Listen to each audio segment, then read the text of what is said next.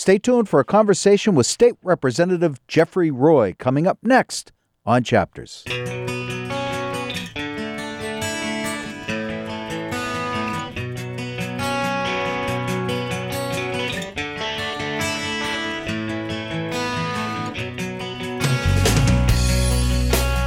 Welcome, everybody, to another edition of Chapters. My name is Jim Derick, and today in studio I have my friend, State Representative Jeffrey Roy. Welcome, Jeff. Hey, thank you for having me. I love the development of your radio voice from back in the first show you had. Wow, you sound fantastic. Well, I tell you, since I signed my new contract, I now feel like it's incumbent upon me to bring the pipes. Isn't it amazing when you get 1 million listeners, what happens? Yeah, I wish.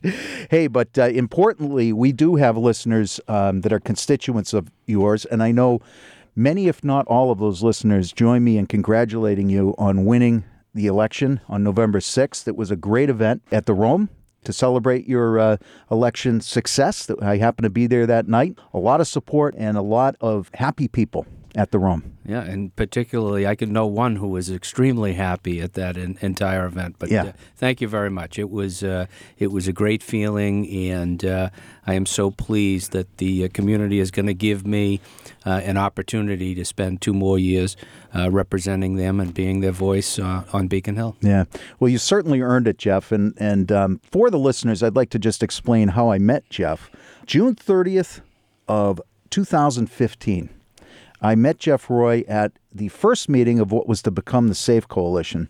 And I had never met Jeff in the past. I'd seen him around town because, of course, he served for 9 years on our school committee and also for a full term as town councilor. And I knew that he was our state representative. But on that evening, we had an incredible meeting. As I said, it was the first of what would become the SAFE Coalition. It was in response to some really tragic events around young people we were losing to overdoses in our community. And I got to ride shotgun with Jeff as he began that coalition. And as I told people publicly, and I've told Jeff many times, I've never seen anybody work harder on an issue with more commitment. And as a result, we now have a coalition that quite literally has changed the landscape for the opioid and substance use epidemic in our communities, Jeff. Right.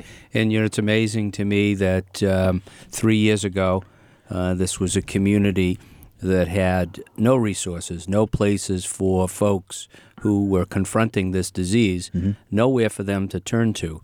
And in a short period of time, we now have a robust series of resources available, support groups, telephone numbers. People are talking about the disease, and they are recognizing that it is indeed a disease. So the dialogue has changed, and the availability of supports and people that they can turn to for assistance and guidance in what to do to navigate the path towards recovery.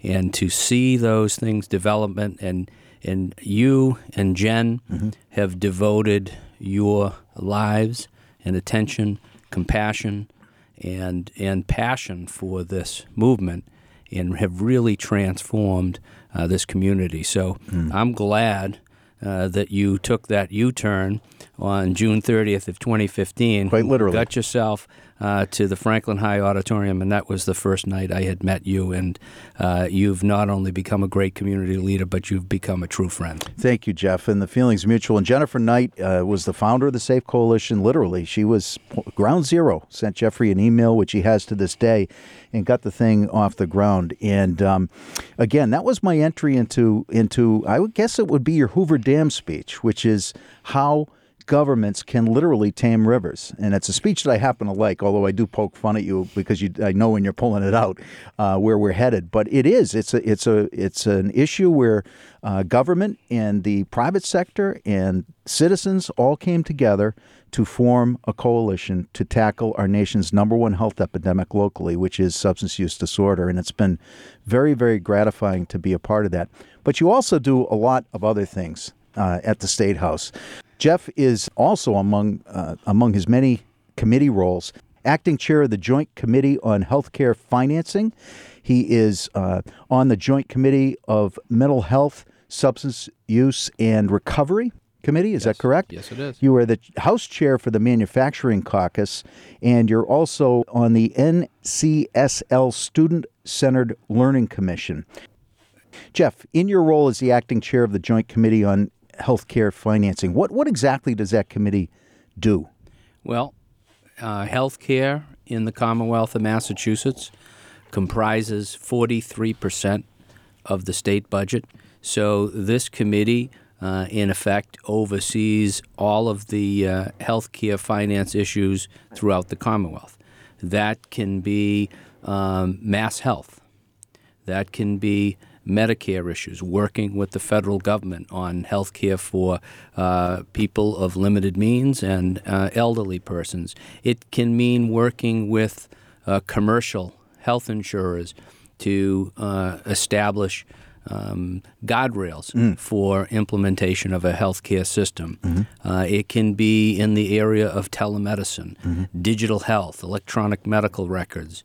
It runs the gamut of all of the topics that you can think of that would deal with health care and health insurance is handled by that particular committee. Why don't I use that for a segue, Jeff, because I know one of your legislative priorities for Massachusetts and for your role for your constituents is working on health care. And I know that was a stated priority of yours. Where do you see health care going in the next several years? What are the major priorities right now? Well, our stated goals are to increase access to medical care and try to reduce costs. Massachusetts is one of the top states in the nation in the delivery of health care and innovation in the healthcare arena. And we are looked upon as a model state for legislation involving health care. We're not complacent in that role at all. We understand that we are one of the most expensive states for health care. So we always want to increase access to care, get more people adequate treatment. But we also know that we have to do this in a fiscally prudent manner. So those sometimes run a collision course against one another, and it's up to us to try to devise ways that people can get healthy. And that's the whole goal of our healthcare system. And I don't know how many people realize this, but medicine is probably the youngest science that we have. In fact, if you looked in a doctor's bag from 100 years ago, the one thing that they would carry in that bag was morphine. Because healthcare consisted of trying to alleviate pain and discomfort 100 years ago. And in the course of the last 100 years, we've made great strides in not only relieving pain, but we now have ways to cure illnesses, mend people, and develop drugs and treatments that can actually enhance people's lives and cure illnesses. Right. These are things that didn't exist 100 years ago. So with the changes, it certainly has led to a lot greater expense in the healthcare arena. And those are the issues that we grapple with today. Jeff, if I could just ask you, what on a national basis, we have looked at the repeal of Obamacare, and we've looked at attempts to privatize, go back to some ways that we tried in the past. I used to be in the business. I remember the times when states didn't have borders as like they do now. Indemnity plans were very common. Catastrophic plans were common. It was almost the Wild West. You could sell insurance that covered people on Tuesdays and Thursdays and excluded on other days of the week. I mean, I'm only being a little bit exaggerating a little bit. It was pretty bad. Since that time, we've really whittled it down to, what's starting to look like government health care, a single-payer system, that type of thing. In your opinion, what is the peril, if any, of overturning Obamacare? Well, one thing I can say with the election in 2018 and the Democrats taking control of the House, I don't think we're going to hear much along those lines anymore. What's the effect of repeal of Obamacare? Well, think of all of the parents who have children who are on their health care plans to age 26. Do you think that's a good idea? Most idea. people I talk to say that's a good idea. In this day and age, absolutely. Kids come out of college, they come home, they're floundering, trying to find what they want to do. It's a wonderful idea. And I hear people say, oh, no, we like that part. I said, well, that's part of Obamacare. Coverage for pre-existing conditions. Do you think that's a good idea? Absolutely. You don't want to leave a job and go to another job and sign up for a health care policy and learn, oh, you had this particular disease. You're not going to be covered under this policy. Right. That's another key component of Obamacare, and people say, oh, I like that. I want to keep that. And I could go on with these lists of items that are important and integral to that bill that people have become used to and do not want to lose it. Right. Massachusetts led the way in this effort in requiring people to have insurance coverage, and that was our 2006 bill. And as a result of that effort, it's up to around 98% of the people in the Commonwealth of Massachusetts have health insurance coverage. Mm-hmm. And how can you possibly enjoy the liberties of life, liberty, and the pursuit of happiness if you don't have your health? Right. And health insurance is a way for you to preserve your health and enjoy your life. And I think people have recognized the benefits of having, universal health coverage. I agree. And, that's something we're trying to do as a nation. And once again, Massachusetts led the way. And if you look at Obamacare, it's really taking the great pieces of the Massachusetts healthcare system and doing it on a national basis. So, I just want to take a minute to remind everybody, we're speaking with State Representative Jeffrey Roy, who is just entering his fourth term as the 10th District in Norfolk County State Representative. My name's Jim Derick. This is Chapters Radio. You can find me at my podcast, chaptersradio.com. One of the things that we were striving to do, and it really has come to fruition here in Massachusetts, is to make health care and health insurance affordable to folks and available to folks. I'm not sure how many folks are aware, but we have the Health Connector in Massachusetts. It happens to be open enrollment season, so I encourage people to look online at the Health Connector site and go through your whatever process it is to make sure that you can stay covered. We've furthered that by offering the Health Connector for business. So if you're in a business that has 2 employees up to 50 employees, Massachusetts has actually got the perfect package for you. You can sign up with the Blue Crosses, the Harvard Pilgrims, the Tufts. The top insurance companies in Massachusetts are now available to you as a small business owner through the Health Connector, which is the Commonwealth's insurance system. And you can do your application online, and I believe it takes like 30 minutes. Right. And get health insurance that you can offer a gold plan, a premium plan, a platinum plan, a silver plan, all levels that you can get to offer to your employees. I was talking to a couple of small business owners here in Franklin who were struggling with some of the assessments that were passed down for people or employers whose employees were part of the Mass Health system. And they say, well, we're getting assessments because our employees are on Mass Health. Yeah. And I introduced them to the Health Connector for Business, which they had no idea existed. Now they can offer some premium products to their employees at a lower cost and offer a benefit that their competitors are not offering. How many part-time employees who work in these small businesses can say that they've been offered a comprehensive health care package? Right. That's another step that we've taken to enhance coverage opportunities for people. Who's underwriting in the connector? Who's providing those policies? Blue Cross Blue Shield, Tufts, the standard coverage? All the top players. Yeah. Absolutely. And it's a centralized site where It's a people centralized can site. offer a cafeteria-type setting. Right. You can go in and you say, okay, my company wants to pay 50% of the health care benefits. We want to know what it's going to cost. And if our employees want to get something a little better that covers a little more and it's a platinum package, they have the opportunity to kick in a little bit more. Right.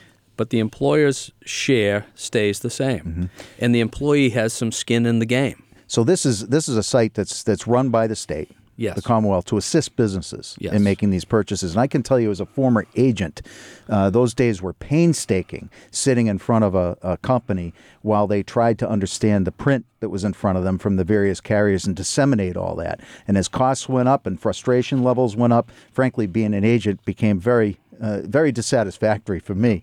This is gold for businesses, quite frankly. And we opened it up to agents, Yeah. so that they can offer it to their folks as well. Yeah. So it's a win-win situation. Good example of government assisting businesses in a difficult environment. Jeff, while we're on business, the subject of business and economic development, that's another big priority for you. You are the chair of the House Manufacturing Caucus, and I know that your thrust is really economic development here for your constituents, right here in Franklin and Medway. Indeed. What goes on at the Manufacturing Caucus? Well, first of all, let me tell you what a caucus is. So a caucus is a group of legislators who might be interested in a particular topic. Manufacturing is something that was vital to the Massachusetts economy 100 years ago. We were leaders in the nation in manufacturing, but I think what you have seen, if you go around to many of the communities, the Lawrences, the Lowells, the Worcesters, the Pittsfield, you've seen that the old type of manufacturing is gone, and a lot of these mills have closed. But today, and my grandfather worked in the Whiten Machine Works out in Linwood.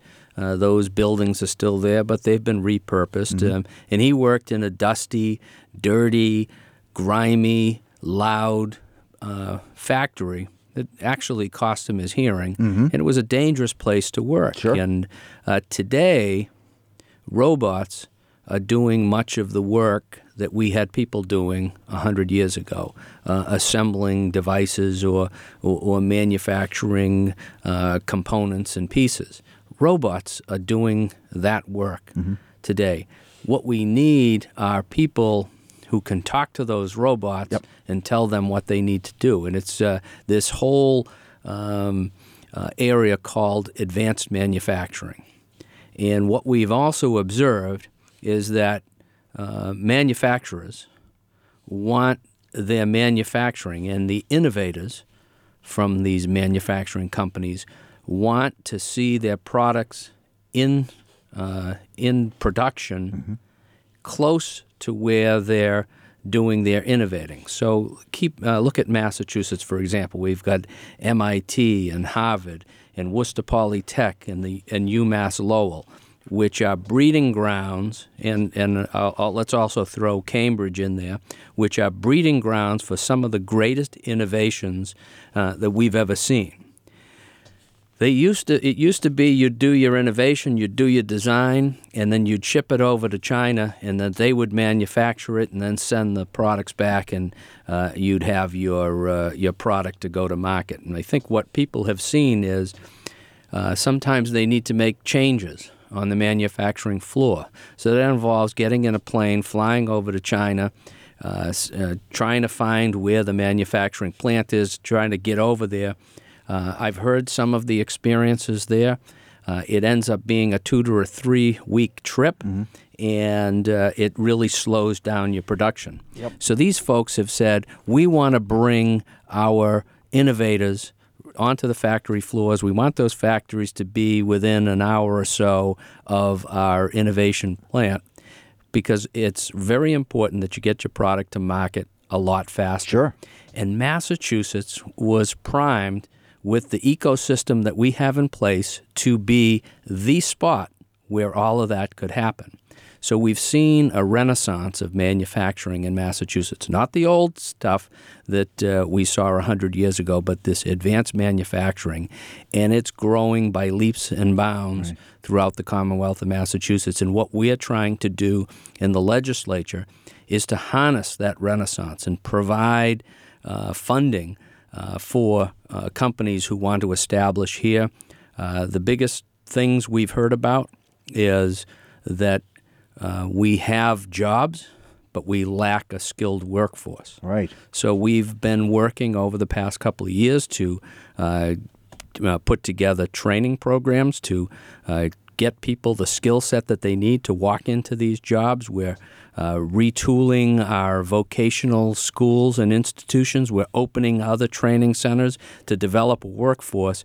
And people on the outside see our commitment and our infrastructure here and know that Massachusetts is committed to manufacturing and have seen so many new companies come in here.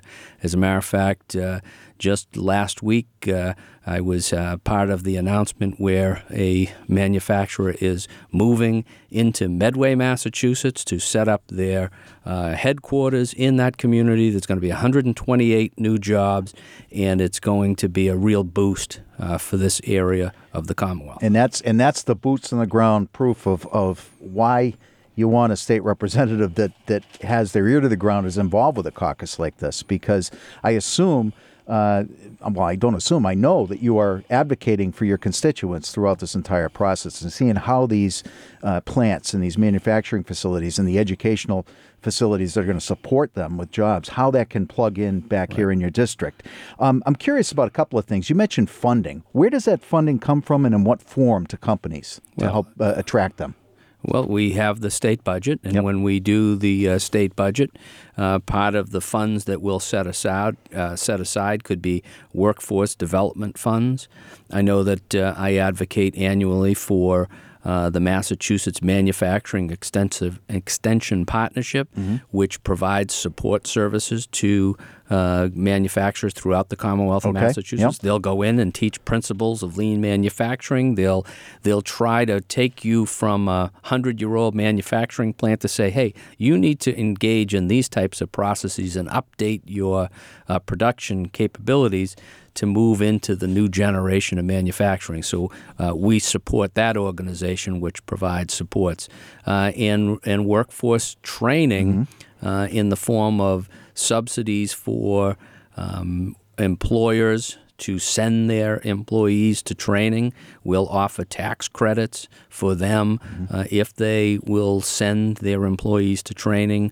And we do grants for equipment for the vocational schools. Now, I'll give you a perfect example. In our neck of the woods, Tri-County Regional Vocational Technical High School did away with its manufacturing program 10 years ago. We did a series of roundtables at the school and talked to them about manufacturers and employers' needs. We actually brought the employers there so that they could sit at the table with state government officials, local government officials, administrators from the school, teachers from the school, and have a conversation at a table together about their needs and how can we fulfill that need. And Tri-County has been the recipient of several $100,000 worth of grants to bring in equipment into that school. And this fall, they opened up a Center for Manufacturing Excellence, which is catering to the students in the school during the day and underemployed adults who come in after the students leave in the afternoon and in the evenings. We're meeting the needs that have been identified by companies throughout the Commonwealth of Massachusetts, and that's just one small example of how we're doing it. What a great example, Jeff, and that's happening right here under my nose, and I didn't realize it. Great partnership with Tri-County. Curious, where do we rank nationally in advanced manufacturing, Massachusetts? We are poised to be the number one state in the United States for manufacturing, and if we're not there yet, we'll be there in a short period of time.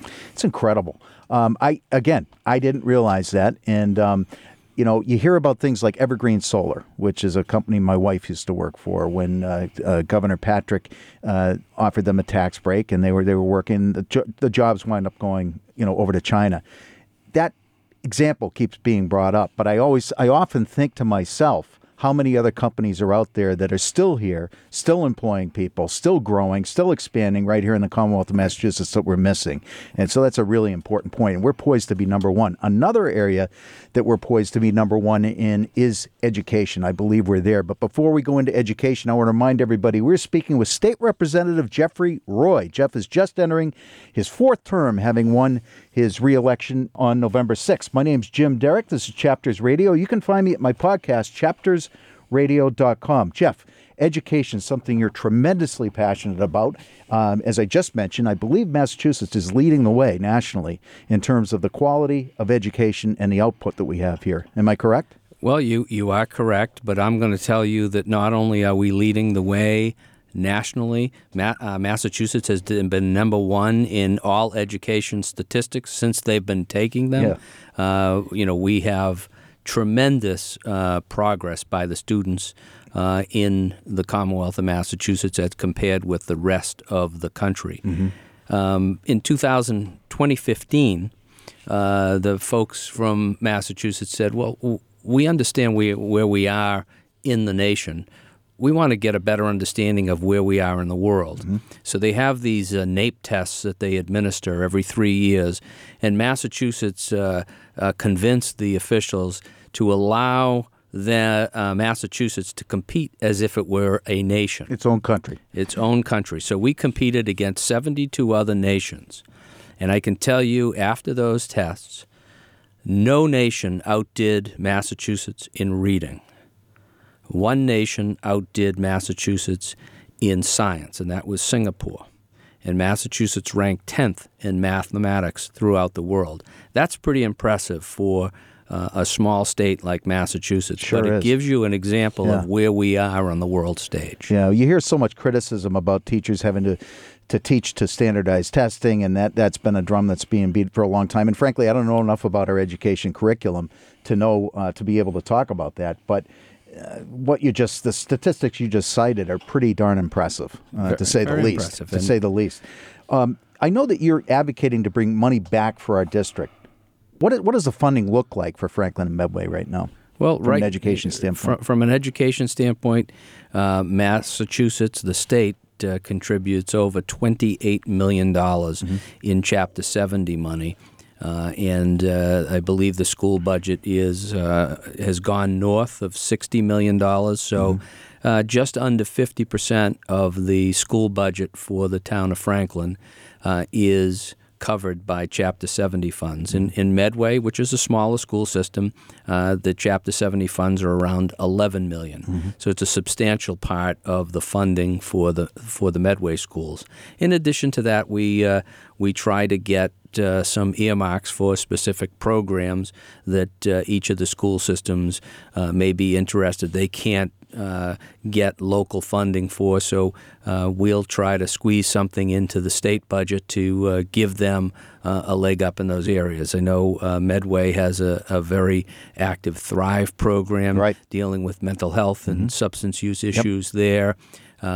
We've provided money for the Safe Coalition in the past couple of years, and we were talking at the Substance Use Task Force for the Franklin school system about doing some sort of earmarked funding for that particular program. So, there's a range of folks. I actually was meeting with some of the teachers from the Franklin Arts Academy the other night, and they wanted to create a makerspace in Franklin High, but they were having issues with funding for ventilation and equipment for that facility. So I said, well, let's talk more about that and see if we can't get an earmark in the state budget to make that happen. Because these are, when I look at the job and the work that we do in government, I think education is probably the most important thing that we do in government work, and that's preparing the next generation to be good leaders, to be good voters, and to be good citizens. So education is very key, and I always say everywhere I go, if you're going to do education right, you ought to do it in the birthplace of Horace Mann, who's the father of public education. And that's the community we have. So from the very beginning of Franklin as a town, we believed in the power of education, and Horace Mann, who was born here, was probably the greatest voice for public education in America and in the world. And I always say, if there any place has to do it right, it's right here. It's such an important part of your job, bringing money back to this district. I mean, that's basically item 1A on your job description, if not number one. And you do it really, really well. And I can speak as someone whose organization benefited from a grant that Jeff brought back, the SAFE Coalition. Jeff was integrally involved with the mission. He was a founder, but importantly, in his role as state rep, he went out and identified funds that could be available to us in the form of a grant. We've received $100,000 of money so far. I expect we'll receive more in the future. This is really what you do, though. You're out with your ear to the ground, seeing what people's needs are, and then seeing how you can locate funds that might be available. I mean, it's the whole idea is we want to make and keep our communities great places to live, work, and raise families. Right. That's really what it's all about. We do some things on the state level that provide, an education structure, a healthcare structure, a criminal justice structure, on and on. But sometimes in our local communities, there are little extra pieces that we can do that may help our particular community that some other community may not need or may not want. And I think the Speaker of the House certainly says to us repeatedly, you folks know your districts the best. You know the needs of your districts. Communicate that to me, and let's form a budget that meets the needs of the Commonwealth as a whole, but each of the individual districts as well. I mean, I think you brought $1 million in for the SNET Trail. Am I wrong about that? That's correct. That's in the environmental bond bill. Right. And another think of good that. example. Think of that. Some people say, "Well, why do we need that type of a place?" I said, "Well, it's a recreational opportunity. It's an economic development opportunity. If we can get an active trail that has a lot of users, businesses could form along the trail that could reap the benefits of people out engaging in physical activity." And I also say, as the vice chair of healthcare finance, one of the most important things we can do to lower healthcare costs is get people healthy. Yeah. And how do you get people healthy? You get them out moving, engaging in activities, and having a trail that people can use to walk, bike, run, ride a horse, whatever activity you want to engage in. It gets you outside, breathing fresh air. It gets your body moving. So it contributes in so many ways, and it enhances your community. Absolutely. Because where do people want to live? They That's right. want to live in a place that has robust opportunities for its citizens. You just took the words out of my mouth. There's a reason why housing units are going up all around Forge Park, and there's units going in downtown Franklin. Franklin's never looked better, in my opinion. I've lived here since 1986, so that makes me far from a townie. But I'll tell you what, it's a fantastic community to live in, and without things, like you said, like the SNET Trail, like the YMCA, like other organizations that exist to provide us with a high quality of living, people aren't going to come here. Yeah, great school it's simple. system. Absolutely. You've got great access to transportation. 495 has 2 exits. Yep. You have 2 commuter rail stops, so you have easy access into the city of Boston. Yep. You're about 30 minutes from Providence, about 40 minutes from Worcester, and about 50 minutes from the city of Boston.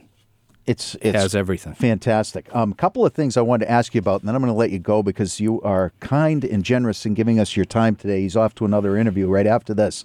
First of all, global warming and climate change.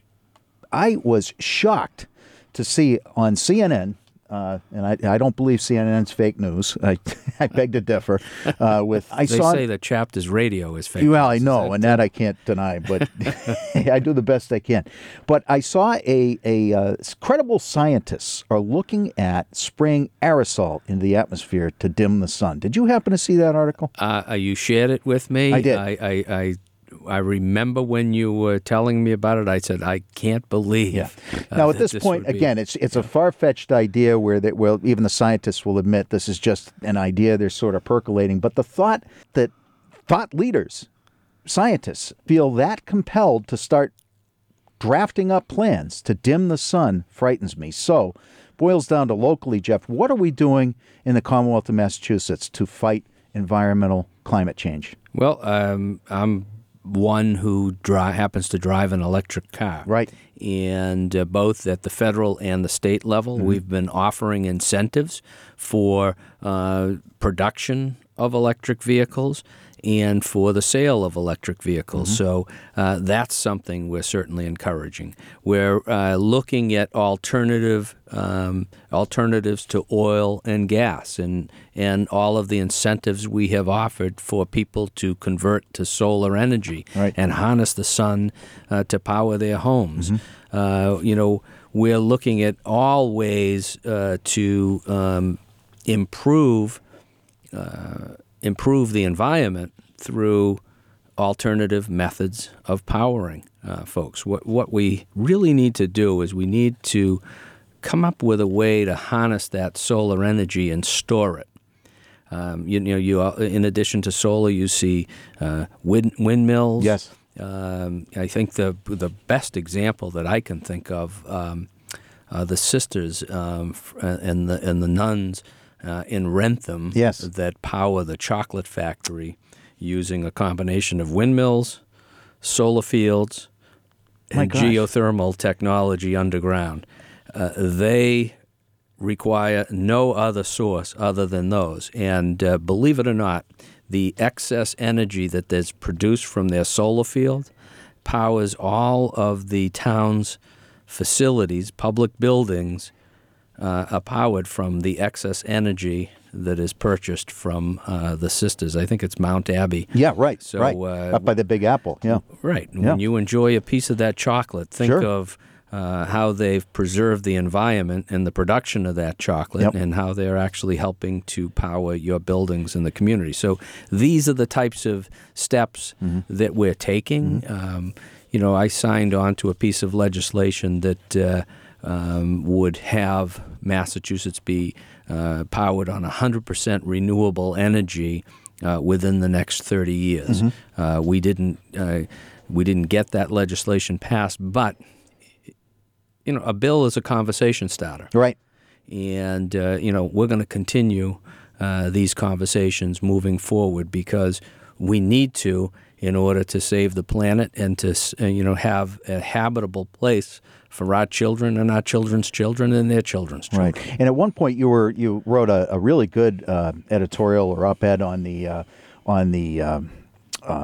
tunnel connecting the South Station to North Station. And what is the status of that? Well, right now, because it made so much sense as I read that today. You know something? One of the other pieces that I think is important to protecting the environment is to have people use public transportation. And the commuter rail system is an important piece of that. But we need reliable service and efficient service. One of the things that about Massachusetts is that we have two separate transit systems. Right. One on the north side and one on the south side. Try getting from one to the other. Right. So if I wanted to go from Franklin to Gloucester, I would have to get out at South Station, find my way over to North Station, and it happens to be catching a red line train up to the green line and then catching a green line over to North Station and then waiting for a train at North Station to take me up to Gloucester. What the north-south rail link would do would be to connect North Station and South Station with a track or 2 or 3 or 4 tracks so that no one has to stop at South Station and no one has to stop at North Station. You'll go straight through. Think of somebody who wanted to go from Washington, D.C. to Portland, Maine. Exactly. We do not have that particular connection.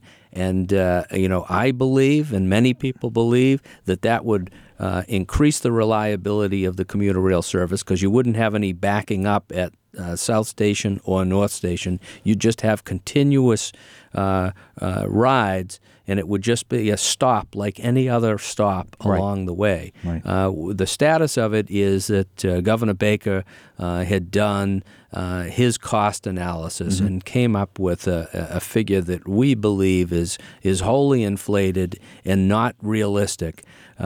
We have had an estimate done of $3 billion to build that tunnel using today's technology.